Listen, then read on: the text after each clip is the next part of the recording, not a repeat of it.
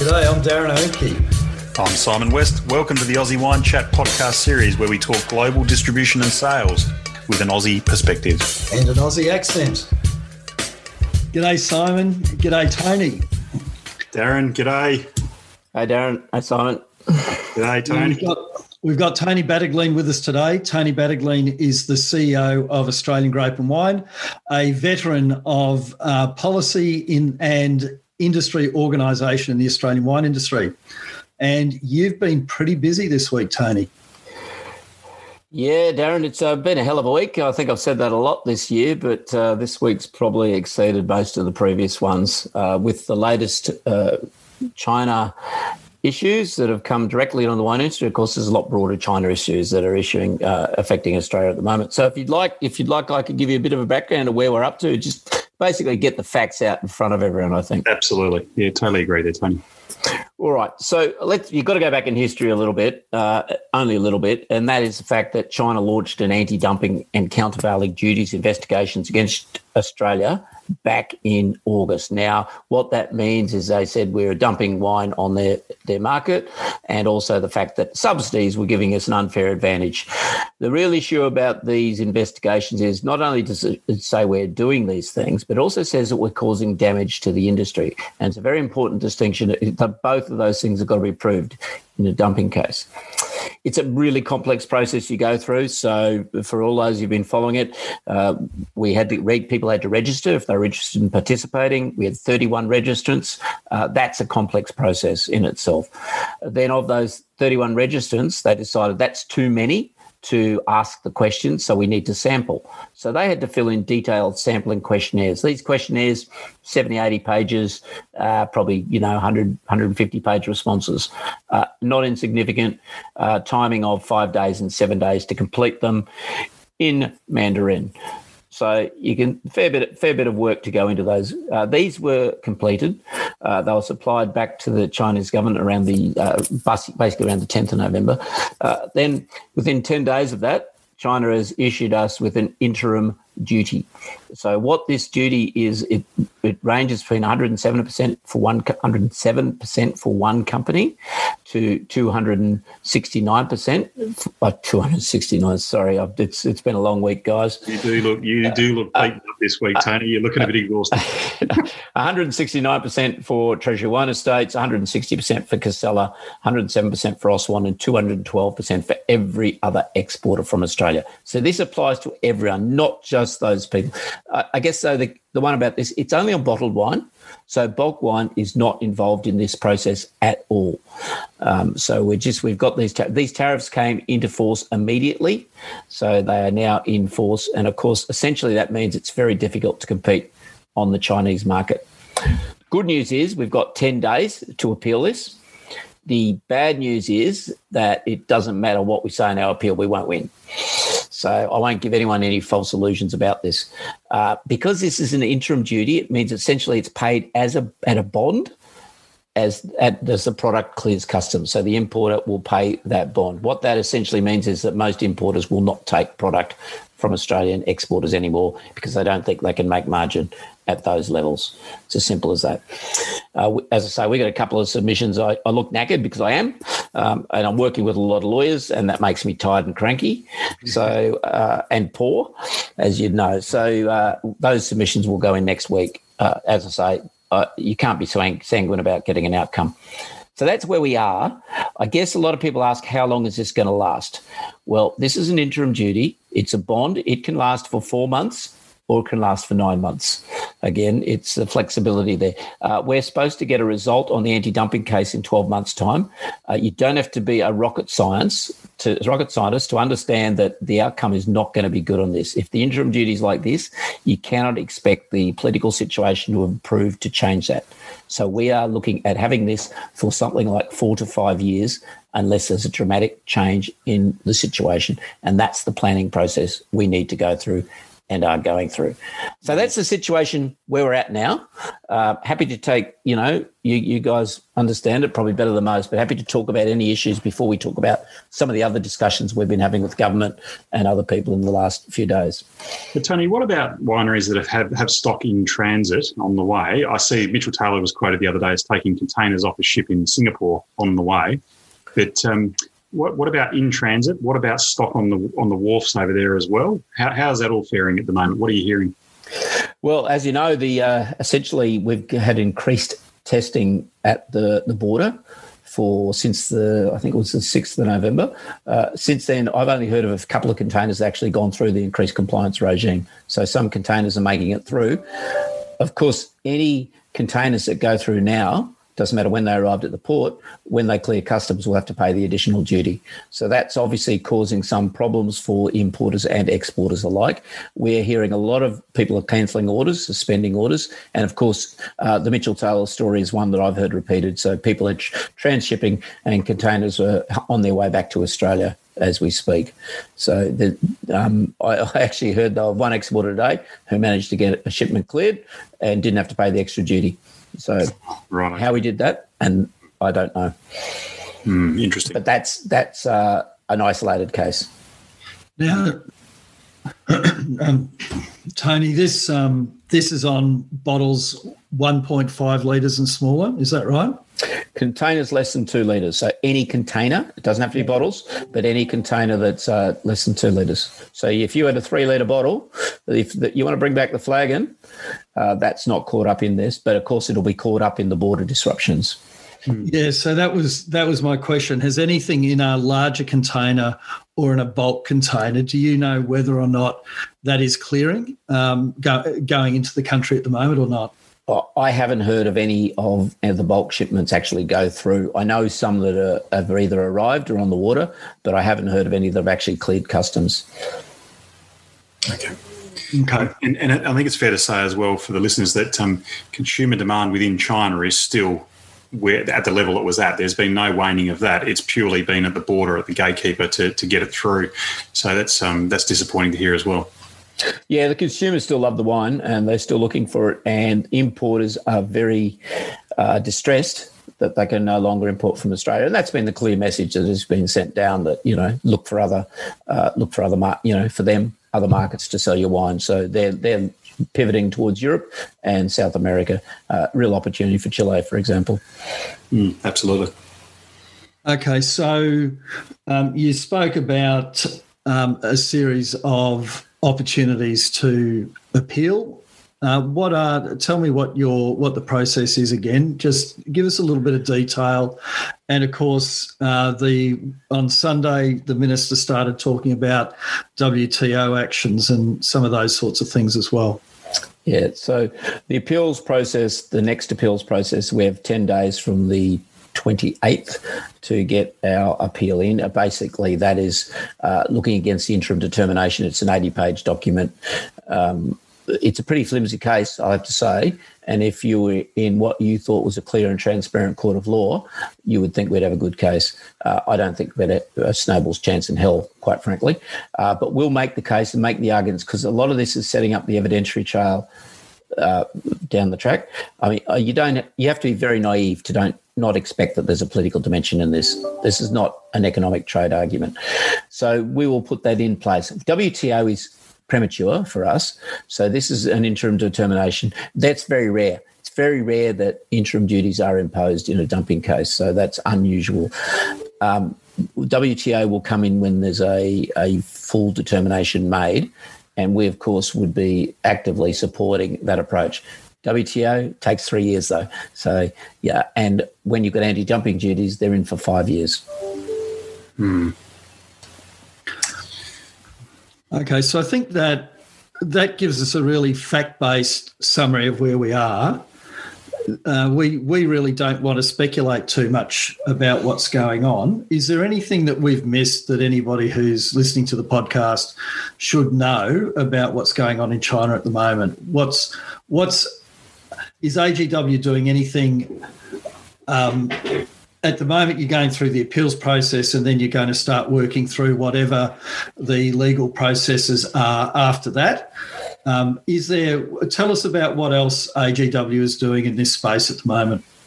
Yeah, so there's quite a lot happening. So on the technical appeals process, and because we're only at an interim determination, there will be a final determination made at some time. And of course, the subsidies case hasn't even been made a decision on. So that's something that we are still preparing submissions on.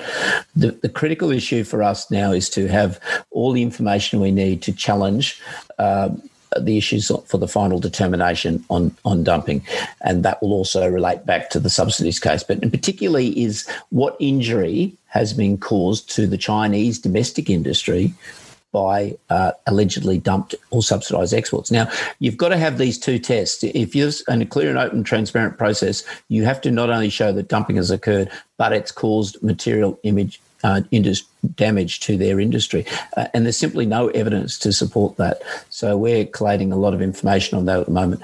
Otherwise, we are also probably, there's a lot of press about the buzzwords of diversification.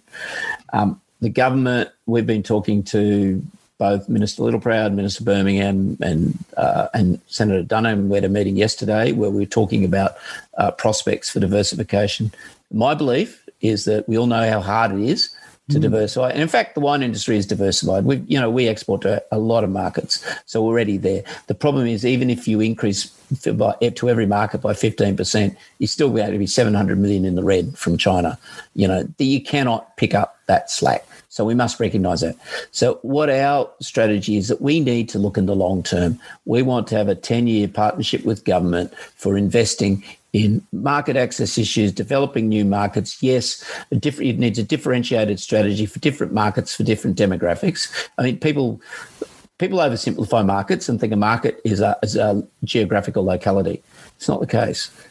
Markets have a lot more in the specific areas within that you need to target, and it's different strategies depending on the market development. And I'm not telling you guys anything. You know more about marketing than I will. So what we're making very clear to government is we don't want a sugar hit. Yes, there might be people who will need some sort of support, but if it's just support to prop you up for 6 months and with nothing to go to, then it's better to bite the bullet and go quick and look for exit strategies in that sense. So that's very much where our discussions with government are at the moment. It's got to be long-term. It's got to look at new markets. And people laugh when I talk about things like India and Africa, but, in 10 years' time, we're going to want to sell product there. And to get to that stage, it's going to take us 5 years to even get off first base. And that means you start now, you invest in it, you politically, you invest with industry. It means that we get on planes, they get on planes, and we work together on it, because we can't do it alone and they can't do it alone. I think that's some wise words there, Tony, and I like the long-term approach. Absolutely. I totally agree with you on that. Is the federal government aiming at any markets in particular at the moment, or is it still a little bit premature to be talking that? Yeah. It is premature. So in our obviously there's some markets for us which are obvious targets. Things like United States, where we're underweight, we've been better. It's got all its problems with the 3-tier system. We know that, the distribution system, but there are some markets like North America that are clearly there. There are markets we've neglected in Asia because we're all jumping on the China boat. So there are some specific markets, but what they want to do is work with us to come up with the strategy. So we've said to them really clearly, and we're working with other industries, this is all of agriculture that's involved in this. And there are cross-cutting issues that we need to address. So it's not just about throwing money on marketing. This is about those longer-term access issues. So they have not identified anything. We are working with them to try and identify those markets. We're working with the other agriculture industries, so the timber guys, the seafood people, the grains people, all those, to pick out where we need to go and where the hard yards need to be fought. Fantastic. On a lighter note, I'm actually quite enjoying the last couple of days, the Buy Australian Wine sort of marketing that I've seen around the world. I've been sitting there. I saw CNN put out an article this morning, which is interesting. Someone sent it to me from the US. So that's great. Keep that up. Yeah, I was on CNN, so I was. Oh, you were? Oh, right. I didn't read the article. I just had it. I got it in my inbox here to read. Unfortunately, Simon, I've been on just about every media outlet known to mankind in the last week. And it's now Aussie Wine Chat, the biggest and best. I know. As I say, this is the culmination of the week for me. You know when you've made it. You know you do the sunrises, you do the Credlins, you do that. But when you get Aussie Wine Chat, it's just the bee's knees. Just reach the people. Just while we're talking about podcasts, I'd like to put in a plug for what you're doing. Is it every Monday that you're putting something out, Tony? Oh yeah. Well, look, we're just trying to get it. I mean, overwhelmingly, and which is what I like. What you do on Aussie Wine Chat is that we find that people want to have a short, sharp and shiny update on where things are at.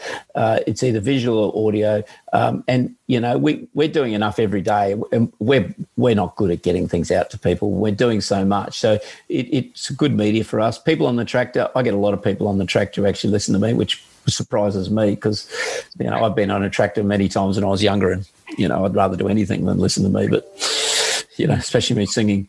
So, yeah, it's just you know, like everyone, I think we're just trying to get out to more people in different media. I mean, no one wants to read stuff. But you're on YouTube, aren't you? Yes.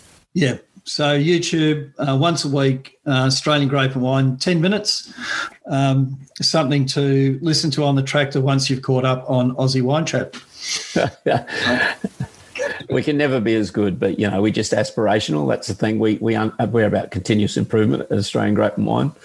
Yeah, well, the guy who did our bobbleheads, he's available.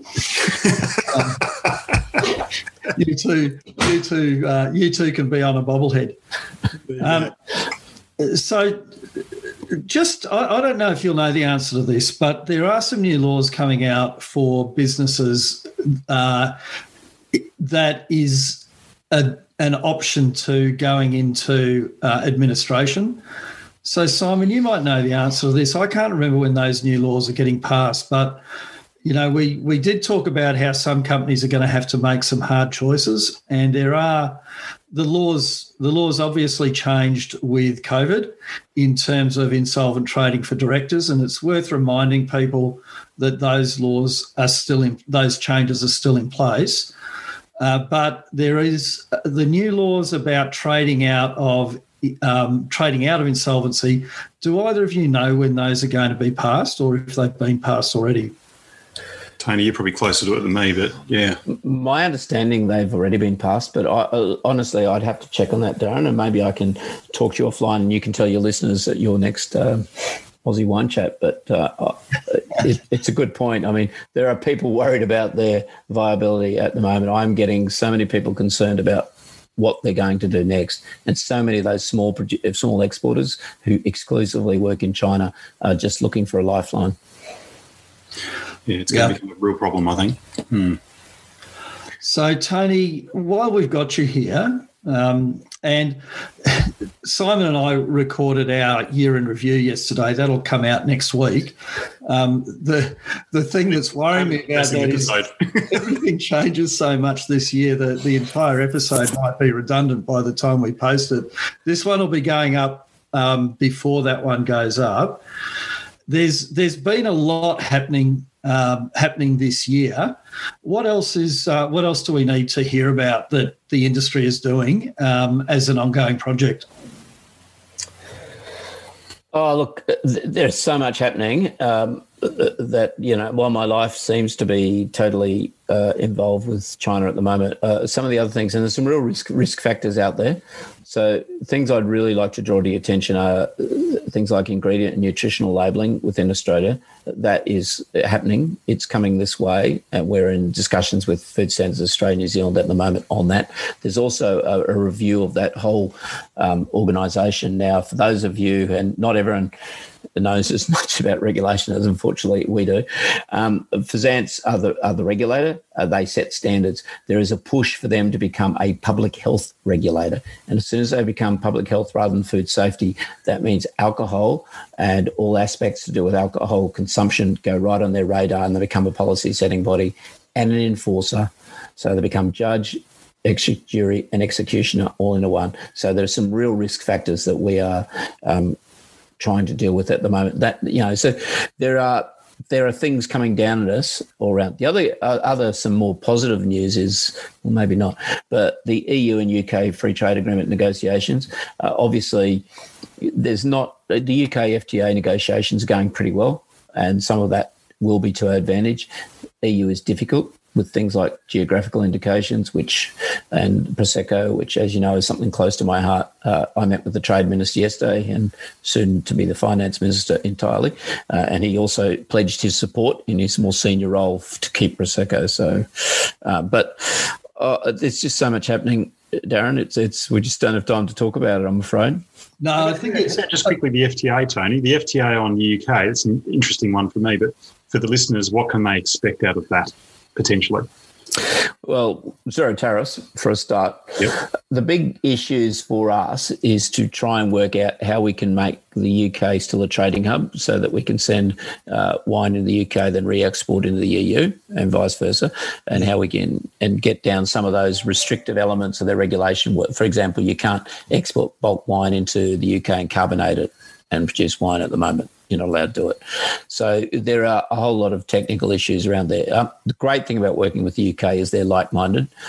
They would like to set up as a trading hub, and they know that we want to work with them. So for us, it's just about making that trade work better. Obviously, they've got a similar relationship issue with the EU, and that's a pretty poor relationship. So there are some benefits in that the UK are looking to buy Australian wine, and it is resonating with them to help Australian wine because, that old colonial thing apparently is still important. I'm an Italian, so it doesn't worry me. We don't talk about my heritage in public. So I'm an Australian citizen now. That's all anyone needs to know. You've always been a bastard, though.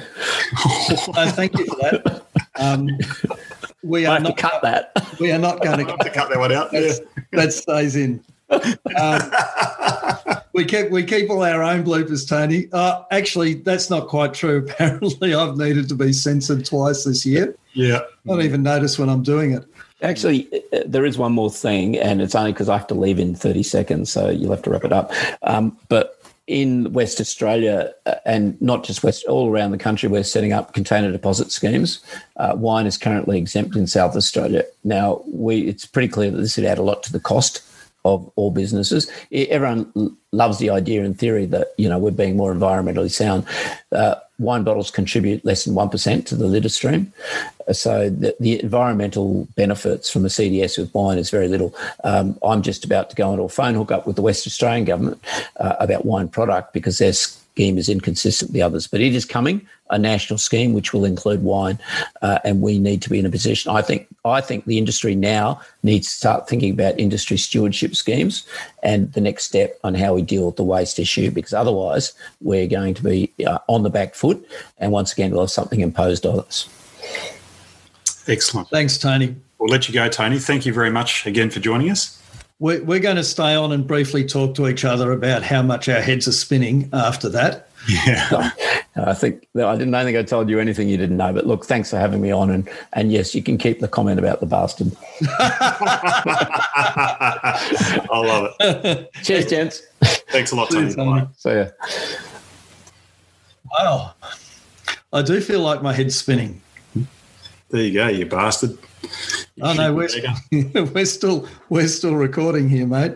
Yeah. He's been calling me that for a very long time. There you go.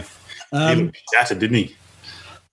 He looked really tired. I think I'd encourage anyone listening to today's podcast who needs to clarify what Tony just said, just go back and listen to it again and then maybe again, because everything was in there. It is really quite confusing, and I'd also like to say really distressing. And so for both Simon and I are really distressed by what's happening, and we know that many producers are even more distressed. So we just want to let you know that that we're feeling your pain, I think, is probably the only thing we can say. And I think everybody's pulling together to help each other as much as they can in the wine industry. I think it's fair to say, Darren, that there is the option of alternative markets, but it's just going to be a real slow burn, and it's going to be there's going to be a lot of pain inflicted for a while yet. Well, there's something Tony said at the beginning that's just a thread that's worth pulling on just a little bit, which is that we have a tendency to look at markets from the top down. And the reality is, and this is something that with some of the work we're doing at the moment, we're really starting to look at markets from the bottom up. Markets are actually an aggregation of people who are doing something particular. So, I'd really encourage people when they're thinking about their marketing now to start with who is consuming my wine, where are they consuming it, how are they accessing that wine, and thousands and tens of thousands of people who are doing a similar thing in a particular geographic place is what turns into a market for you. We've always said, Simon, the US is not a market, and even the cities within the US are not markets. It's the channels and the customer experiences that create those markets. So that's certainly a thread I'd like to pull out from what Tony said. And those individual channels can satisfy, the demand and supply of our wine as well. So we don't need to be looking at the US as a total market.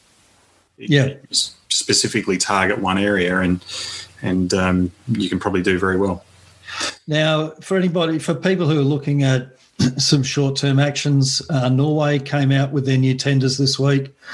So it's worth, if you've got an agent in Norway or some connections there, it's worth... Sparkling tender for New World Wines out of Ontario as well with the LCBO. Yeah, so... on their website, Doing Business with the LCBO. Doing Business LCBO, I think it is, .com. Yeah, it is. On there. So definitely worth having a look at what's going on in those regulated markets in the short term at least. Okay. Well, this is our second last show for the year. We did record our last show for the year yesterday. So next week you'll have our year in review. To be honest, there were some bright spots in the year, but it was a pretty tough look back, wasn't it, Simon? It was. There's a fair bit of blood splattered. Yeah. So I hope everybody has a good break, and I think we're all hoping to come back to a feeling refreshed. I suspect all of Australia is going to have a slightly longer summer holiday than normal this year. You're about to head off on what I would call an excessive holiday. It is excessive, but it's been an excessive year, so we've got to have an excessive holiday. So all the best. Thanks. Merry Christmas, everyone. Merry Christmas. Thanks for joining us again for Aussie Wine Chat. I'm Darren Oemke. You can find me on hydroconsulting.com.au and on Twitter at Darren Oemke. And I'm Simon West. You can find me at fullglass.com.au.